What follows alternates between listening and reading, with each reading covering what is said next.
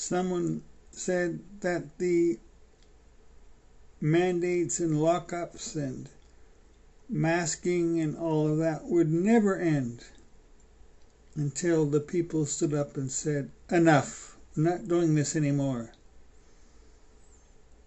And then one day, about 2 years later, more than that, I think, along came some truckers who got themselves a convoy and drove to Ottawa and essentially said, enough.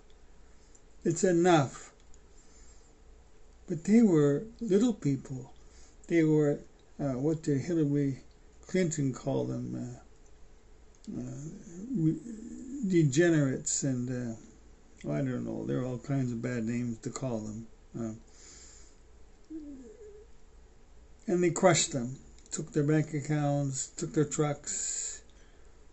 They can't protest. First Nations could protest. Truckers, no, you cannot protest.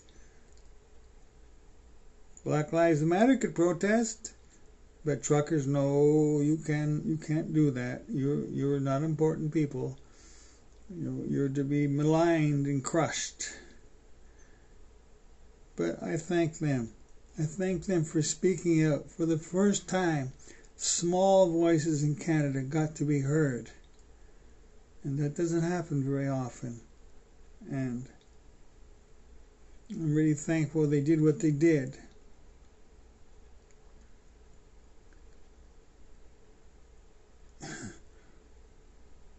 And I got a letter from a union person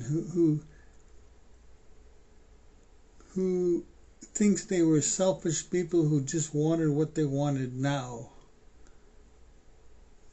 I don't think so.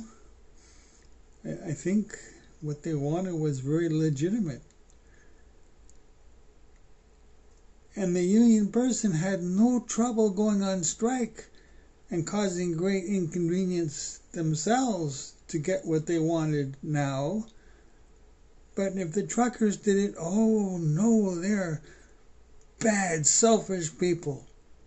I think they're heroes. And I hope history remembers them as heroes if we're allowed to write our own history anymore. And that's 3 minutes in the morning. Thank you.